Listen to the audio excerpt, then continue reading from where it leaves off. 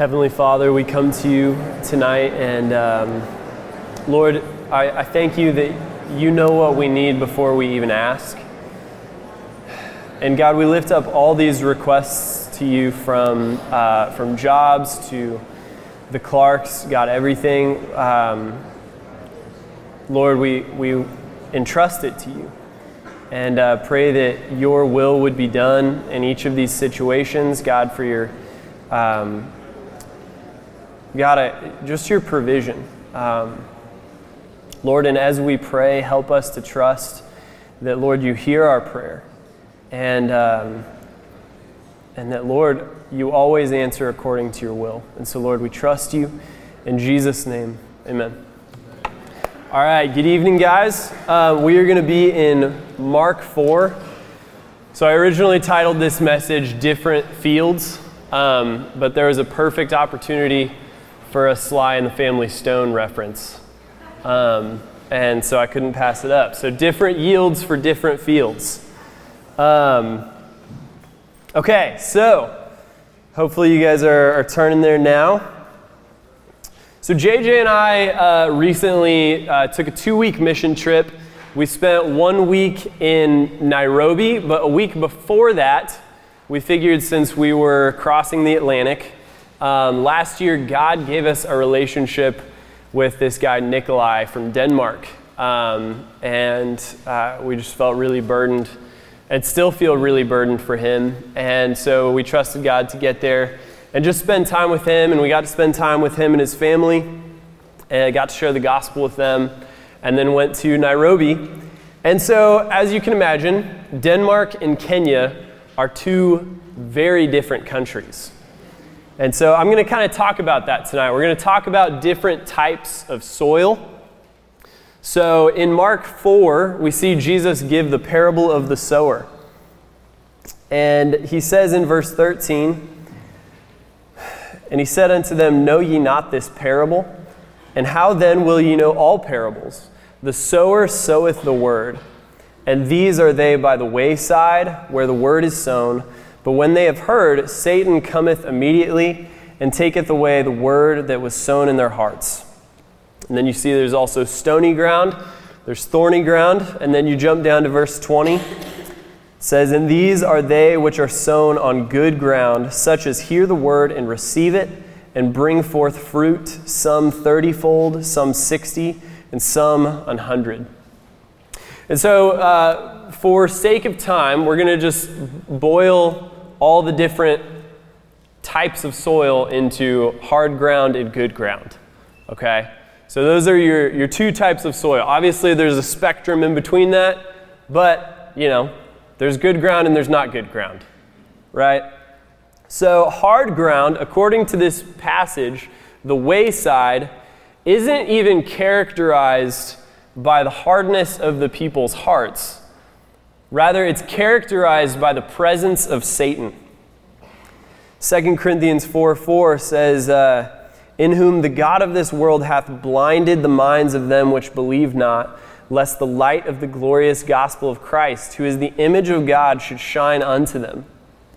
Okay? So, hard ground is characterized by it being under the dominion of Satan. Okay? And then good ground, on the other hand, is characterized by fruitfulness. It's characterized by virtue. Okay, people receive the word, they receive Christ, and then they apply it, right? They apply the word of God, and they become fruitful. You see this in John 15, right? The Father desires for his children to be fruitful. Okay? We've got a long way to go and not much time to get there, so read that on your own time.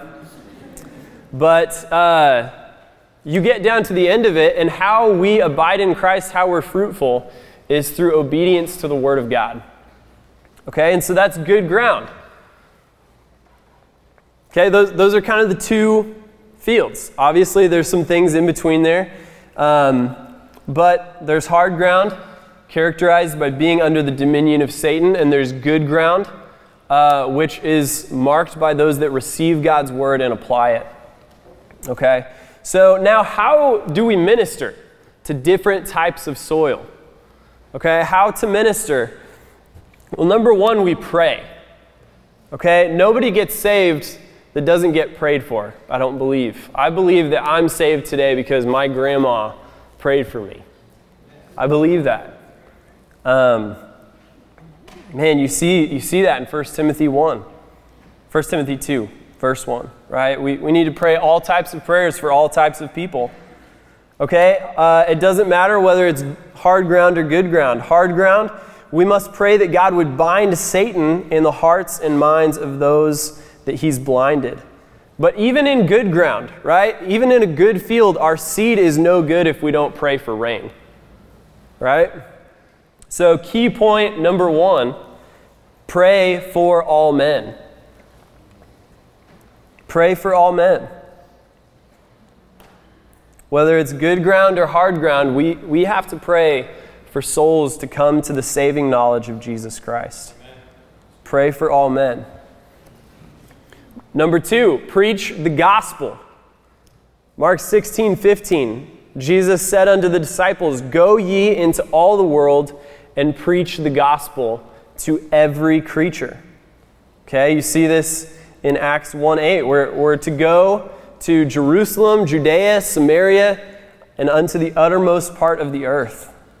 And so key point two, preach the gospel wherever you are. Right? Whether it's good ground or whether it's hard ground, the mission doesn't change. We preach the gospel. Amen?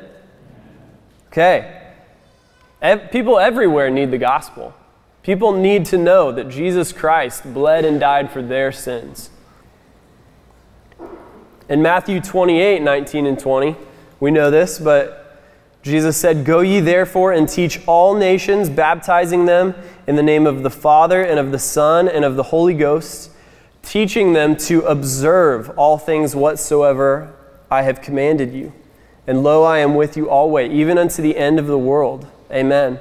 And so the job of the church is not only to preach the gospel, but to teach people to observe the teachings of the Bible. Right? I think oftentimes we can get in our head that it's teach all things whatsoever I have commanded you. But we're to teach people to observe all things that Christ commanded of us. Okay? And so that's the job of the church, and that doesn't change based on location. It doesn't change whether it's hard ground or good ground. We are always making disciples. Okay? And so I want to look at two pastors for two cities. So Timothy went to Ephesus, which I think we can consider good ground, whereas Titus went to a place called Crete, which we'll get into it in a minute, but I think we could consider that hard ground. Paul's instruction to both of these men takes place in 1st and 2nd Timothy, which are to Timothy. Yes. Okay. And then Titus is written to? Cool. Okay. Got some LFBI students. Awesome. Okay, but the theme throughout these books is so similar. It's just teach them to observe all things whatsoever I have commanded you. Right? It's teach right doctrine and observe it. Teach it and obey it. Teach it and live it out. Okay, so Timothy, he goes to Ephesus. And in Ephesus, you can see in these passages, a man named Apollos comes to Christ because Aquila and Priscilla showed him a more perfect way. Okay, and then multiple disciples come to Christ, and Paul's like, "Do you guys know what the Holy Spirit is?" And they're like, "No."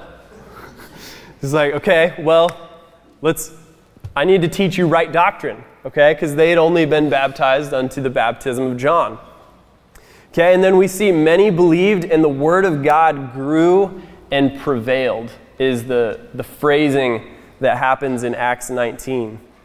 So all of this fruitfulness happened through teaching right doctrine to a group that was generally open to hearing the gospel. Okay, people's hearts were ready for spiritual things, and Paul and the other disciples, they would open the book, and people's would get their lives turned upside down, right? So key point 3, teaching God's word transforms lives. Teaching God's word transforms lives. And this is why we do Bible study, right? This is why we are trusting God to get the book open with the lost, whether it's at UMKC, whether it's in your workplace. We're trusting God that His word would simply do the work. Okay, while you guys are writing that down, I'm bummed because James told me that tonight would be like Nairobi night. And so I wore like my shirt, and Nathan did not. Chris did not.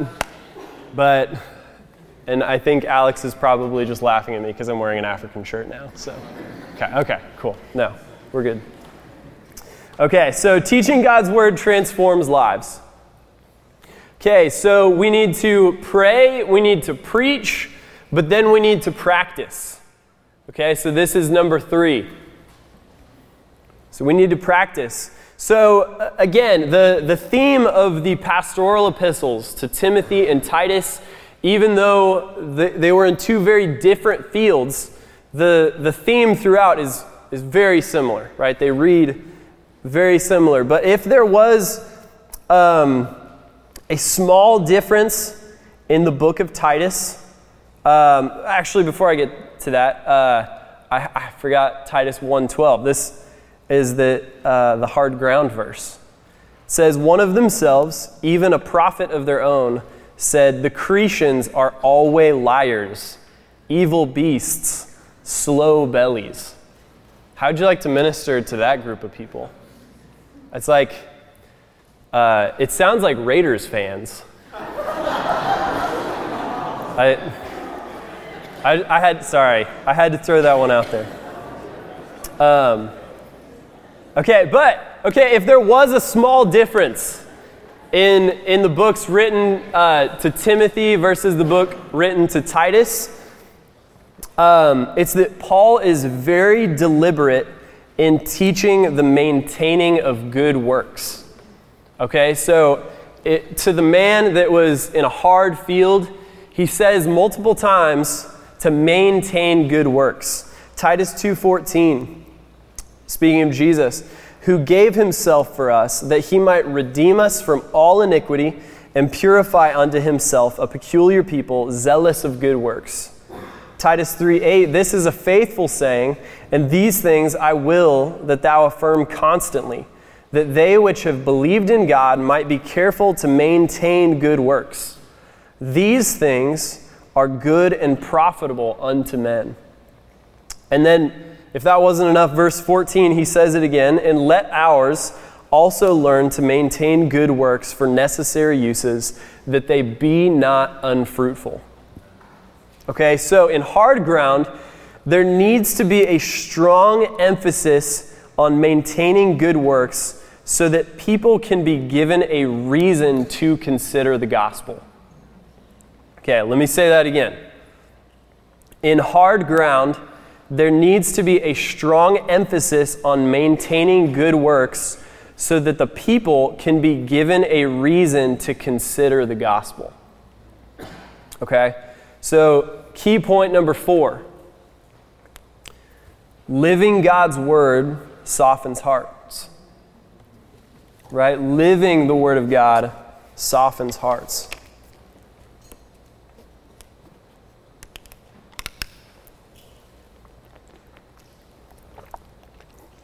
What do I mean by that?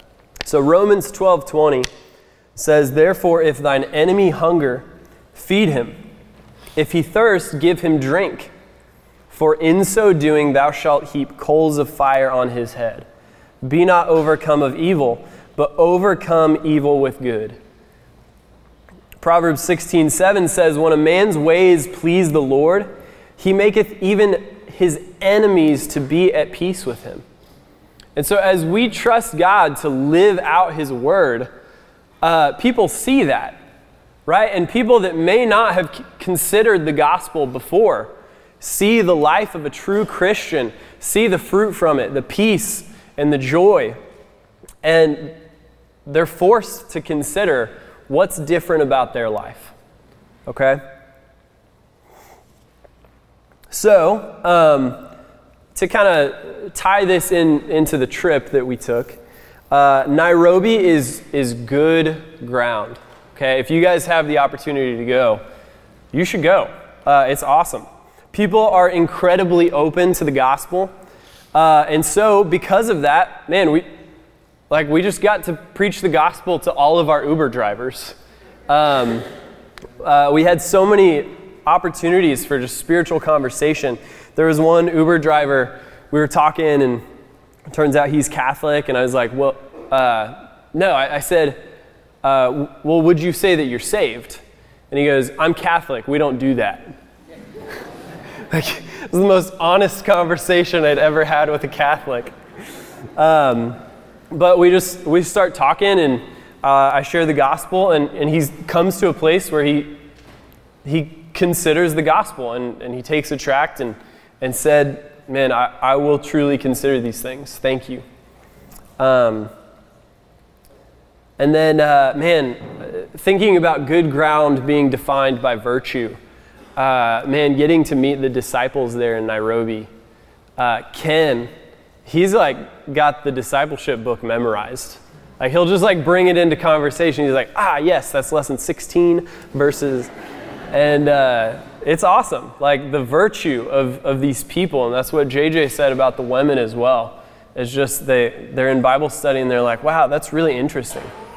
How can I apply that to my life? You know, and it's just awesome, and we have so much to glean from that.